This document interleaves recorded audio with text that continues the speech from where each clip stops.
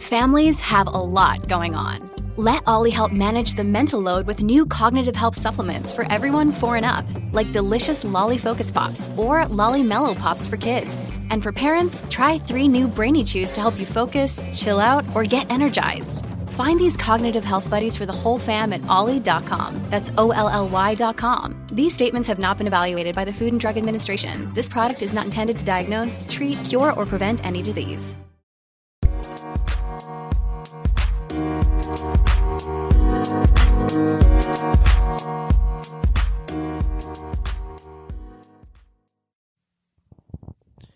Welcome to For the Long Run, the podcast exploring the why behind what keeps runners running long, strong, and motivated.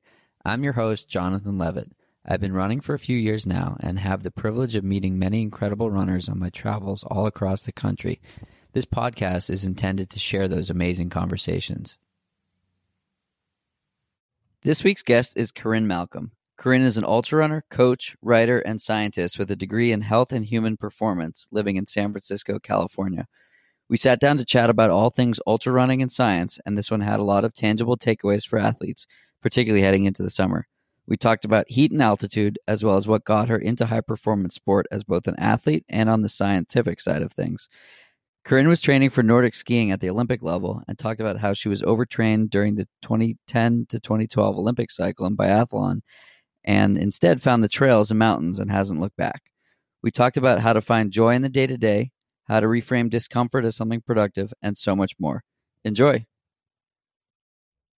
I am here with Corinne Malcolm in the Middle Richmond in California. So Corinne is a trail runner, ultra runner, skier, scientist, coach, all of the above, and I'm super stoked to chat with her today. So thanks for taking the time. Yeah, thanks for having me on. Thanks for coming to my living room. Of course, it's we've since sound quality is the biggest priority on this podcast. We have propped up our microphones on these science textbooks, so we're good to go here. So you got into running not as the initial sport of choice. So what was the sort of reasoning or reason that you got out that door the first time? Yeah, so what I think a lot of people might not know about my running is that I come from a Nordic skiing background. I grew up in the Midwest, and we were kind of required to do 3 sports growing up. It kept us out of trouble in Wisconsin, in the small town. In between shoveling snow. In between shoveling lots of snow and being very cold. I got into Nordic skiing or cross-country skiing. And for cross-training in the summer, we did a lot of running. It was the part of soccer that I was good at. It was something that I really enjoyed. I ran a little bit in college. Not really. I was on loan from the ski team, literally. Like, they're like, hey, we've got a bunch of hurt runners. That one looks like she can run okay. Like, can we borrow her? And I would just show up to cross-country meets, generally underprepared, but like really happy to be there. And so when I transitioned out of ski racing, being on the trails and being in the mountains was just a really natural fit for me. I came back from kind of being super overtrained through the 2010-2014 Olympic cycle for biathlon, actually, for skiing and shooting. And trails and trail running in the mountains was just home, and it was second nature to be back there. Cool. One of the things that I love about your running is you always do it with a smile on your face. And I remember seeing you cross the finish line at Western States last year, and you had this glow, and it was like 12:30 at night, and you were just like high out of your mind on endorphins from crossing that finish line. So like, how do you get that? How do you get there? How do you experience that on day-to-day runs, not just crossing a 100-mile finish line? Yeah, I mean, crossing a 100-mile finish line is special, obviously. Or, I mean, crossing any race finish line is special. It's a celebration of kind of all the hard work and all the training or everything that's gone into getting there. Western States was kind of a weird and special experience for me because we had just moved. moved from Washington to California. Corinne wanted it to be like a hometown race, so she moved to California the week of Western States. Perfectly optimal conditions, I'm sure. Yeah, very, very optimal. My poor partner had to carry all of our belongings up 4 stories the week of Western States because I refused to help carry things up and down tapering, the stairs. damn it. I'm tapering. So for us, it was a day where, and I feel this way about a lot of ultras, is that it's the easiest part of it. Like, all I have to do that day is run. Like, I'm not responsible for anything. I don't have to think about anything else.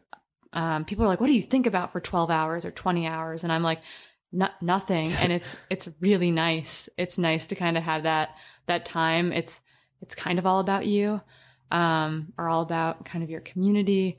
And I don't have to focus on anything besides moving from aid station to aid station. And that's a nice feeling. And that definitely makes me smile. But on the day-to-day runs, there are runs that I don't want to get out the door for sure. I am known for sitting at trailheads in my car for 20 minutes, trying to get out of my car and onto the trail. And I tell myself to give myself 20 minutes. And if I'm really not into it, 20 minutes from my car, I can probably turn around and go home. Like, I can run back to my car and call it a day.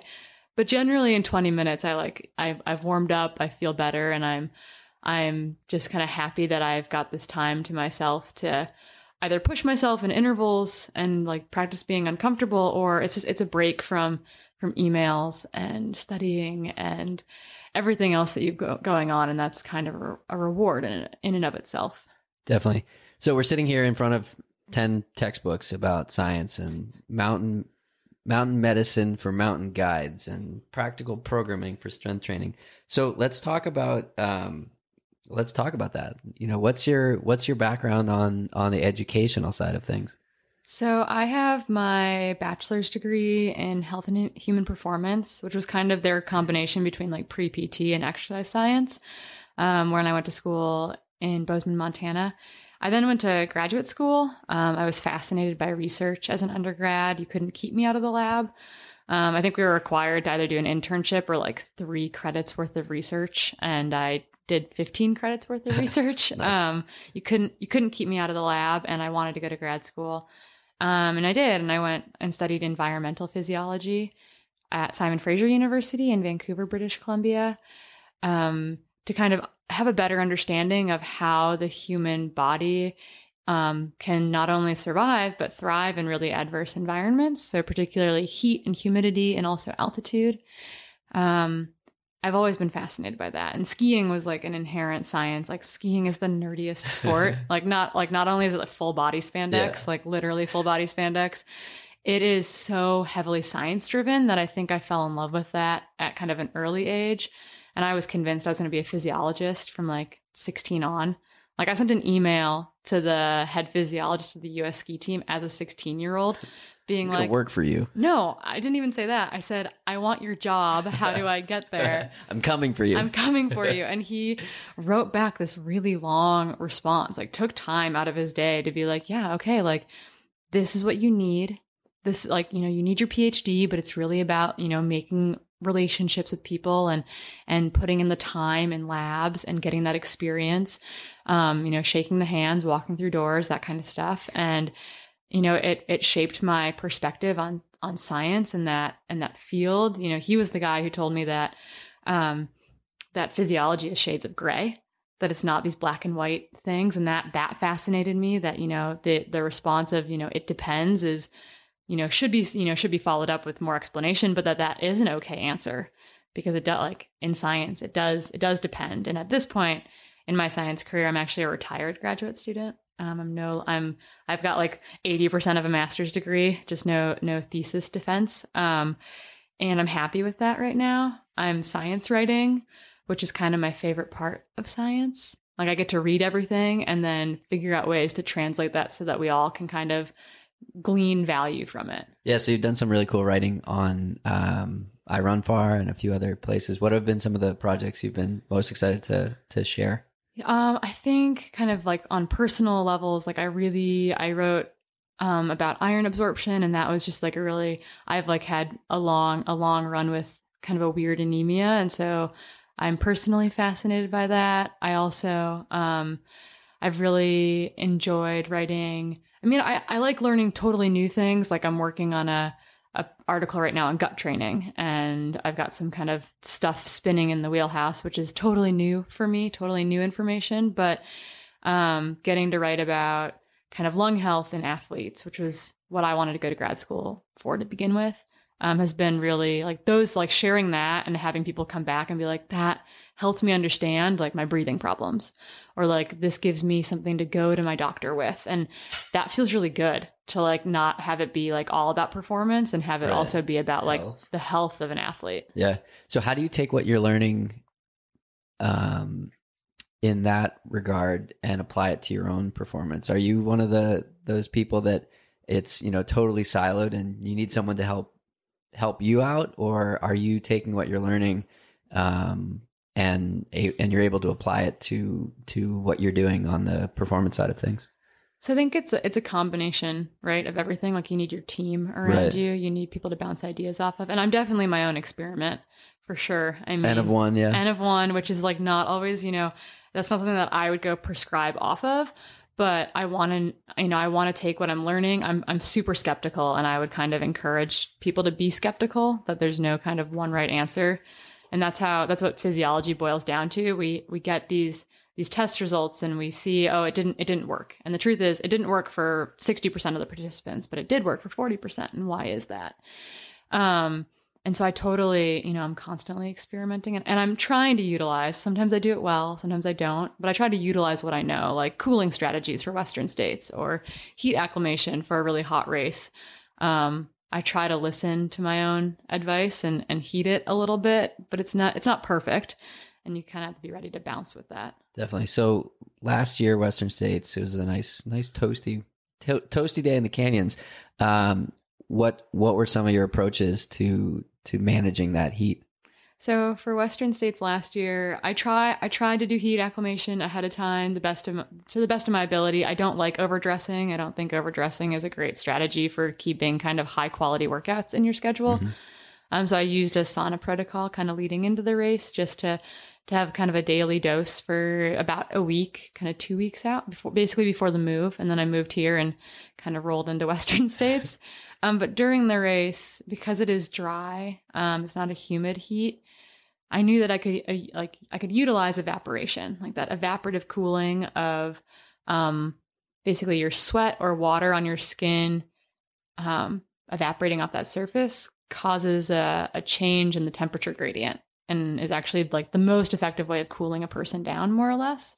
So we packed ice on me. I left aid stations 10 pounds heavy, just carrying ice. Yeah, I thought it was fascinating. I'd never seen that in a race before, that everyone would come through and just put ice in their hat, in their shorts, and their sports bras and everything. I was like, wow, that's interesting.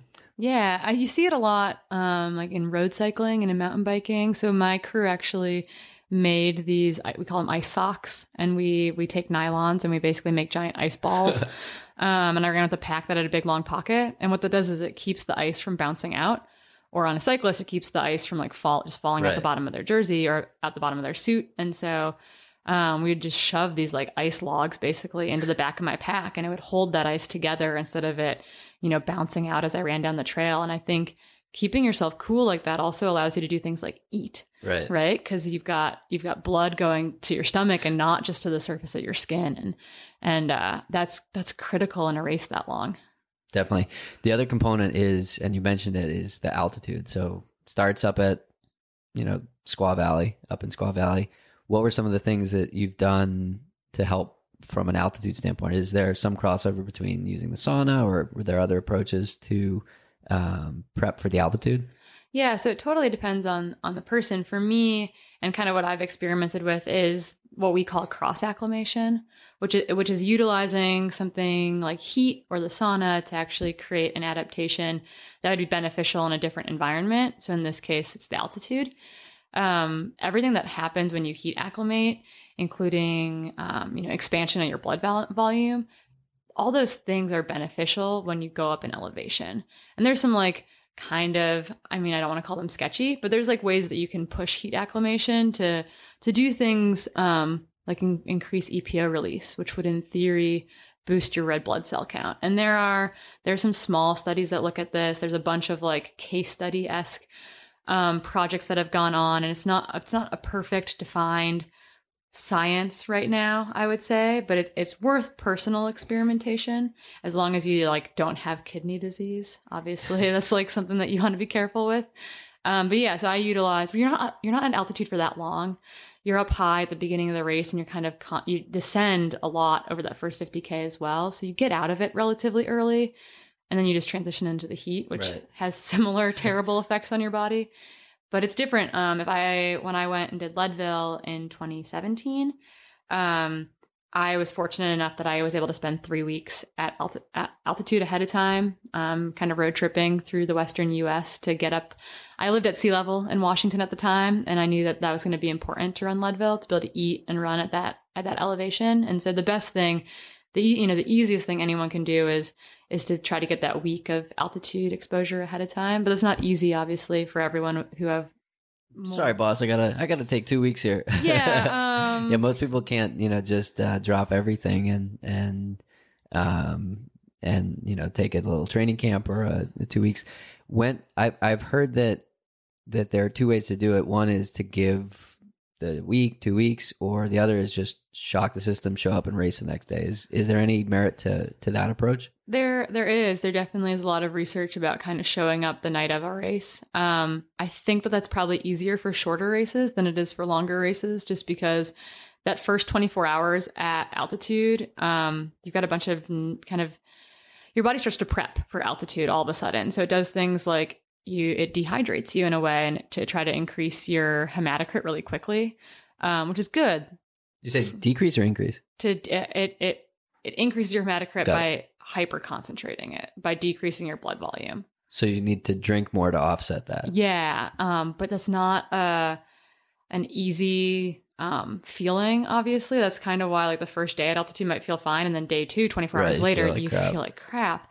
And that's because your body is being dehydrated to try to boost that hematocrit, which then in turn, to survive basically, to have greater oxygen carrying capacity. And that definitely makes you feel crummy. So that first 24 hours, you can kind of sneak stuff in. But if you're racing 100, that might be a little harder to do because, at that point, you're probably 3/4 of the way into your race. Makes sense. So some takeaways there would be drink more, eat more, right? Yeah, you definitely, there's a ton of research out there about kind of your metabolism kind of skyrocketing when you get to altitude, particularly taking in a little extra carbohydrate more readily. And people, I think, racing at altitude need to recognize that too, that you're probably going to be burning more carbohydrates per hour than you're used to. And so being able to offset that, or you might feel a little bit bonkier than you expected. And that's part of the altitude effect.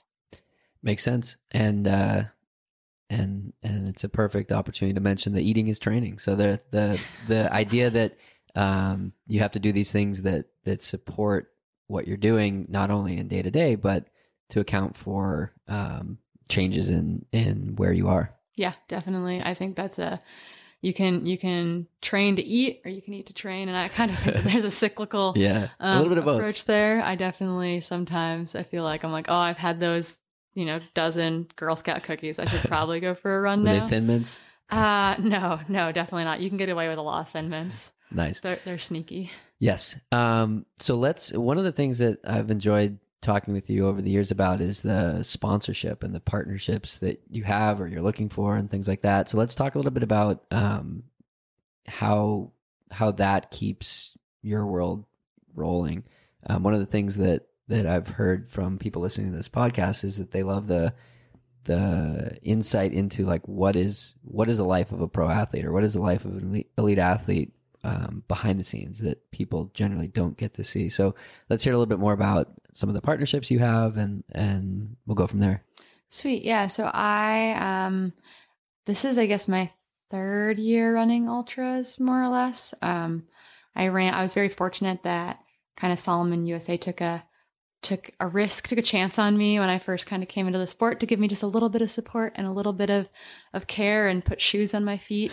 And that was great. And I feel like over the last, 2.5 years, I've kind of created a little space for myself within it. And part of that is just like showing up to really competitive races. And I mean, I don't win things very often. I would not say I'm like some sort of like star athlete. Not yet. Maybe not yet. Someday. But part of it is showing up at those kind of more meaningful events to sponsors. And kind of over the past year, that's transitioned for me. And I'm for this year, I'm running for Adidas Terrex. Just kind of pushing into the trail market. And it's great because, you know, coming on too, they valued the fact that I'm doing a bunch of other stuff. They value the fact that I'm a coach and that I'm a science writer, and that, you know, they value like the family aspect of that too, and kind of understanding that their athletes are people and have all these other things going on in their lives, and they want to kind of highlight those and help with those things, which has been really, really wonderful.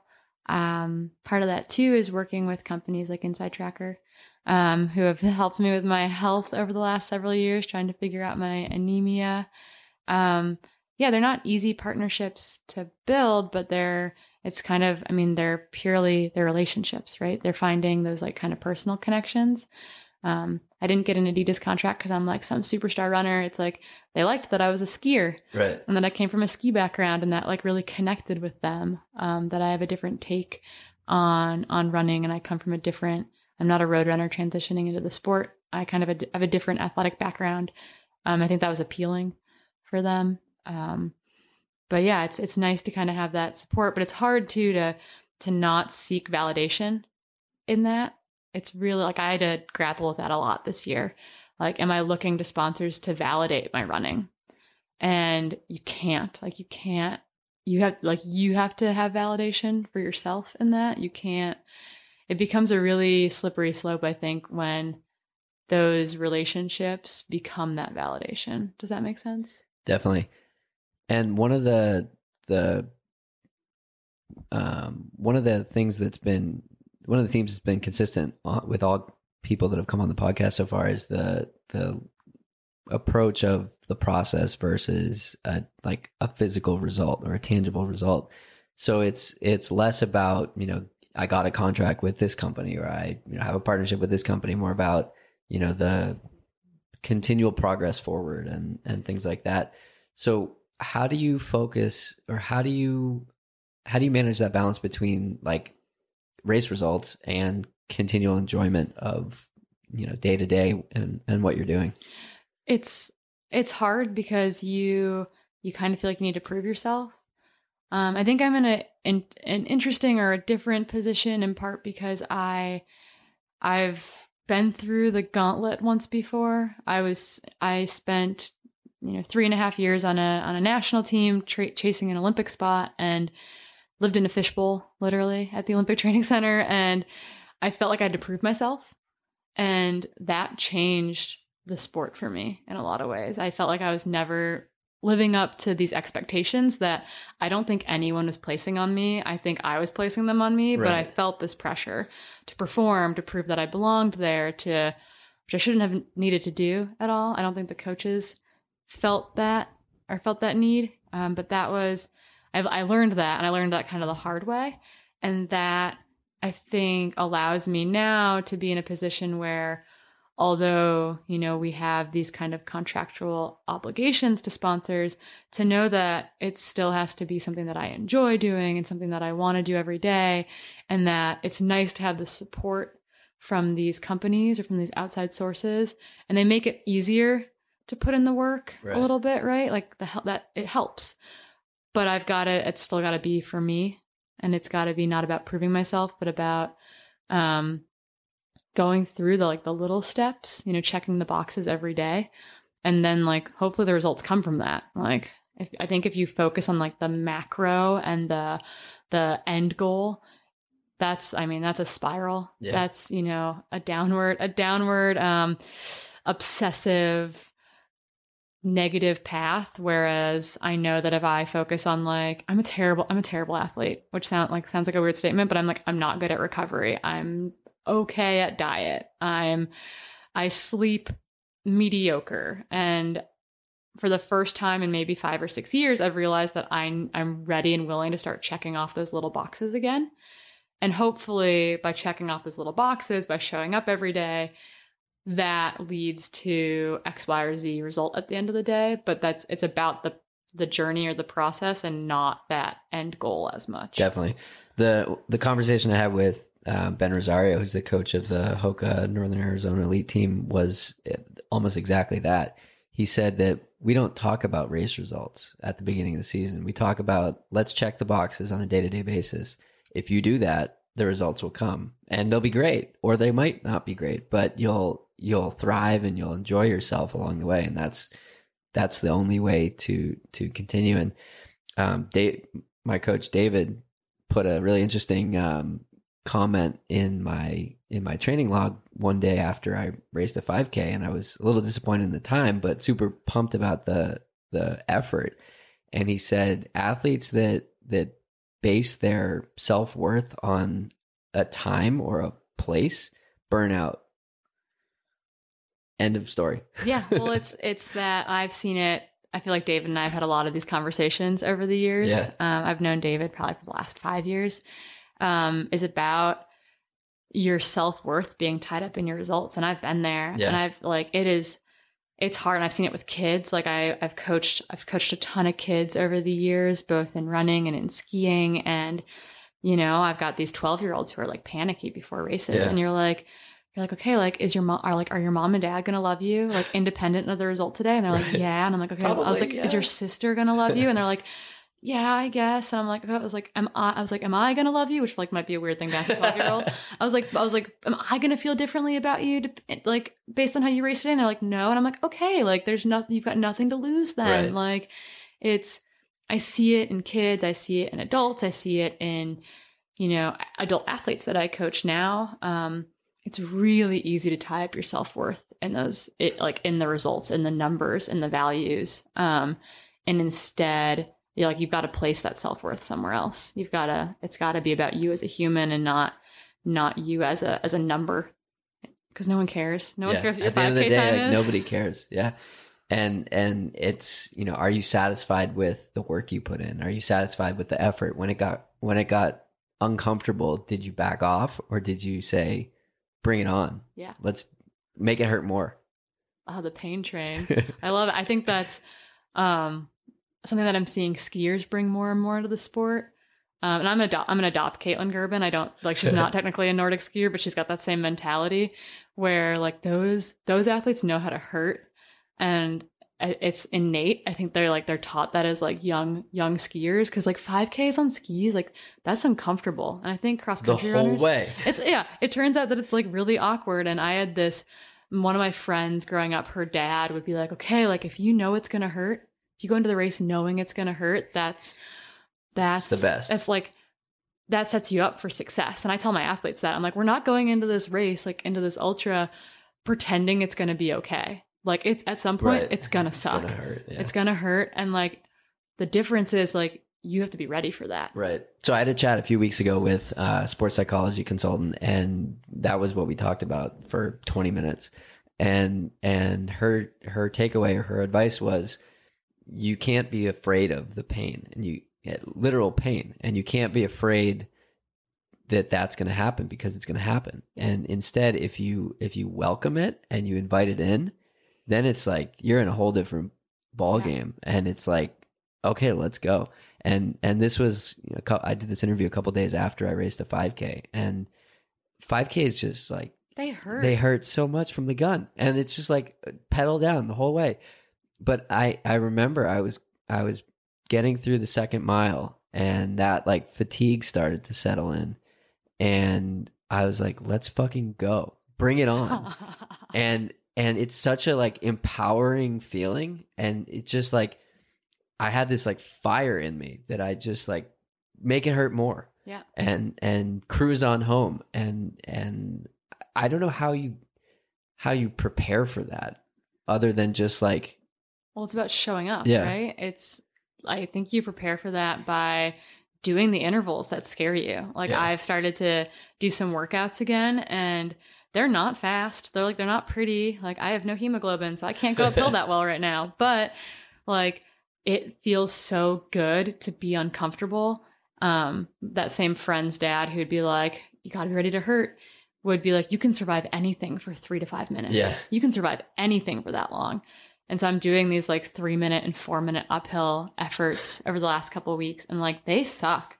Like, they hurt, but that's good. Like, that's practice. Like that, like, you can go into that workout prepared for defeat, or you can go into that workout like knowing that those intervals are going to hurt, Right. but it's going to be awesome. Yeah, David had me go from 1 minute on, 1 minute off at 5K and marathon, and that was 15 by 1, and then progressed to a 10 by 2 10K and marathon, and it's just like, it just felt so good. Yeah. And it's just like, it's done in 30 minutes, but it's like, but that second workout would have scared the shit out of me before I completed the first workout. And the first workout scared the shit out of me before I started the run. But then I did it, and it's like, okay, next. Yep. You're ready for it. There's this really good book. It's by a Canadian sports psychologist. It's kind of dry. It's definitely a little bit dry. It's called The Pursuit of Excellence. It's on the bookshelf somewhere. I don't think it's in our pile. But it was given to me when I was a ski racer, and it is about kind of tools and techniques to kind of choose how you're going to react to situations, because it's all about this idea that you can only control so much, right? And in biathlon, control the controllables. Control the controllables. And in biathlon, like, there was a lot that I couldn't control. Like, I was going to come into the range, it's going to be windy, or whatever might happen. And so it teaches you a lot about, or it's really good to read about knowing that you get to choose how you're going to react and respond to situations. So you can go into the warm up and be like, I feel crummy. Or you can go to the workout and be like, I'm getting there. Like forgive yourself, like allow yourself some space to kind of like choose to think positively about things, as opposed to like embracing those. I mean, you have to embrace the negative sometimes. Like, there are definitely times in ultras where I'm like, this sucks. And that's okay, because you're just like admitting that it does. But you also have to choose to be okay with it sucking, or okay with it hurting, or okay feeling maybe a little bit under during your warm up, but don't write it off. Like, don't. It'll pass. Like, don't, like, you have the choice to kind of embrace those moments and be positive about those moments. And choose how you respond and react to what's going on around you. Because someone might be being like crappy at the race start, and you can either let that person like bother you, or you can like tune them out and be like, and avoid it or ignore them for the time being and then cope with it later. But it's you have to be ready to kind of to choose to think positively, or to choose to be in put yourself in a good place. Definitely. So you're a coach. What would 2019 Corinne coach, 2010 Corinne on? Or, Corinne just getting into ultra running? 2016 Corinne, what words of wisdom would you have for newbie ultra runner Corinne? To be patient. I think it's really, endurance sports are different. There's not a lot of instant gratification. And I was so hungry. I was like, that same hunger that I've had my whole life to prove myself to, I don't think I'm a competitive person, but clearly that's not accurate. But to be patient, there's no rush, to run that 100-mile race, to run that 100K race, whatever it might be. That there's a lot of anxiety, I think, about, signing up for races and getting your Western States qualifier and all that kind of stuff. But you have a lot of time to do that. And I think now me, and I have this conversation with a lot of athletes, is about that, is about, being patient and setting a race calendar and understanding that you can't do them all this year, and that is okay. I think the other thing I would unless you're Mike Wardian, you can do them all this year. Yeah, I don't know how Mike does it. He is a whole different beast. And I think the other thing too is just I don't know, giving yourself time to embrace and find your spot in the sport. There's so many different types of races and styles of races. I think a lot of my athletes, there's this dissonance between what makes them happy and their goals. And as a coach, it's my job to rectify that. Yeah. Or help them through that. Like maybe you really love running in the mountains, but your goal is to race, I don't know, Run Rabbit Run, which that would work. But if you were trying to race Rocky Raccoon, totally different. Like if you like running on the roads, but you really want to run a 50 mile, like, okay, there's going to be good 50 miles and bad 50 miles, and picking something that's challenging, but might fit your strengths or might fit the training that you actually want to be doing. That's a hard thing to balance for a lot of people. I think you can run a long race on very limited time during your week. I work with a lot of really busy athletes. But there's a difference between like the athletes who want to do the hill work and therefore can run a hilly race versus the athletes who like really only like running on the beach. And so training for like UTMB is a little bit challenging. And so trying to rectify what they actually like versus what they think they want to do. Right. And like what's possible from a training perspective. Yeah. I mean, there's a lot of things that are possible. I'm constantly blown away. I have an athlete who lives in Florida and was prepping for an Arctic race. And like we did a lot of tire dragging on the beach because that was like the closest thing to like hiking in the snow, pulling a sled was. That's creative. So you can be creative. You can do a lot of interesting things with very limited time, resources, and space. But you have to be hungry to do it and you have to want to do it. And those two things sometimes are not aligned. And I had to learn that for myself. Like I've definitely raced a lot of fast ultras that do not fit my strengths or my likes. But for me, that was about developing as an athlete. And you don't have to do that. But it's good to have someone help you kind of navigate what those goals actually mean to you. Definitely. What gets you really excited?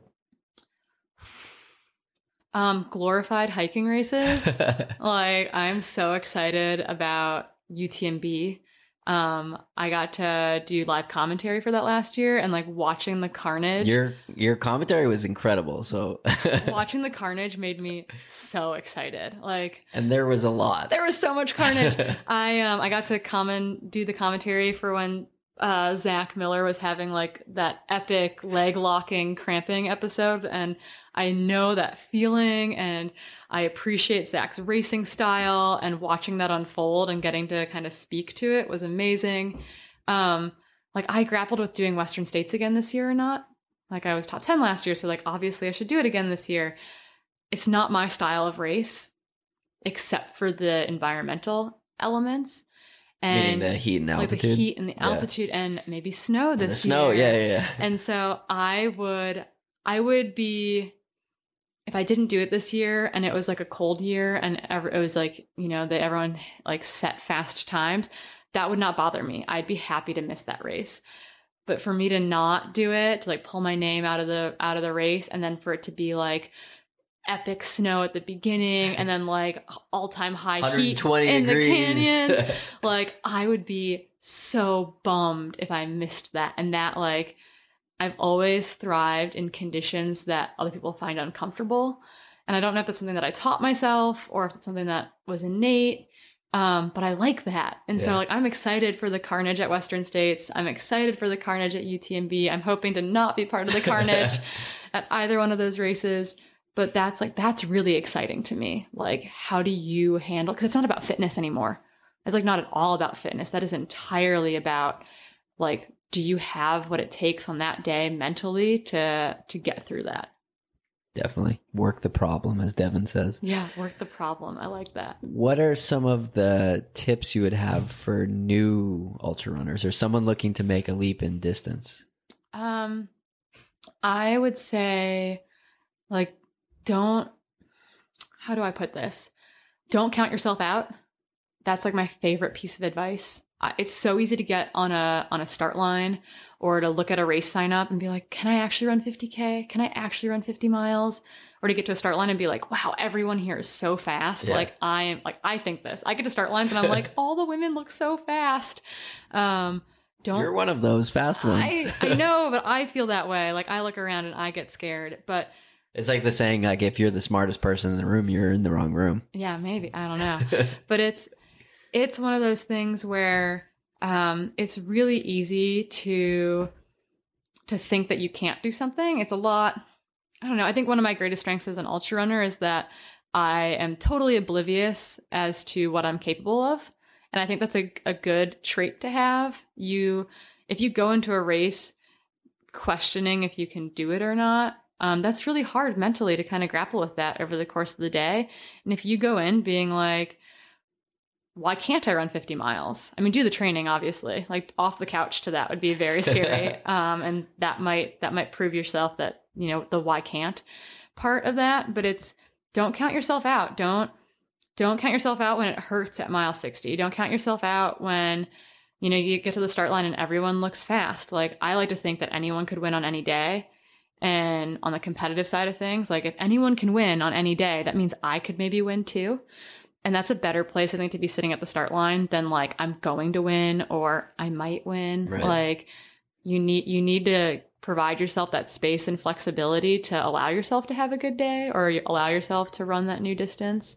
So I'd embrace those challenges and embrace that unknown instead of, questioning if it's feasible or not. Definitely.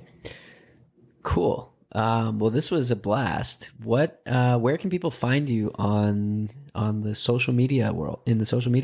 Yeah, so I am on everything, I think, unless there's some cool new app that Meerkat. the kids are using that I don't know about, which is very likely. I'm just Corinne Malcolm at Corinne Malcolm on Instagram, Twitter, Facebook. I have a blog that's, I write on like once or twice a year, but it's good when I do write. And that's just CorinneMalcolm.com.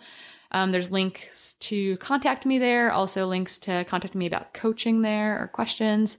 I'm always happy to answer those questions. They can find that contact information on those websites. Awesome. Well, thank you so much for doing this. Thank you so much. Of course. That's it for today's episode. Like many long runs, it's sad when it has to end. I hope you join in next week on For the Long Run. And in the meantime, happy trails. If you've enjoyed this episode, it would mean a lot to me if you shared it so that others can find it and enjoy it too.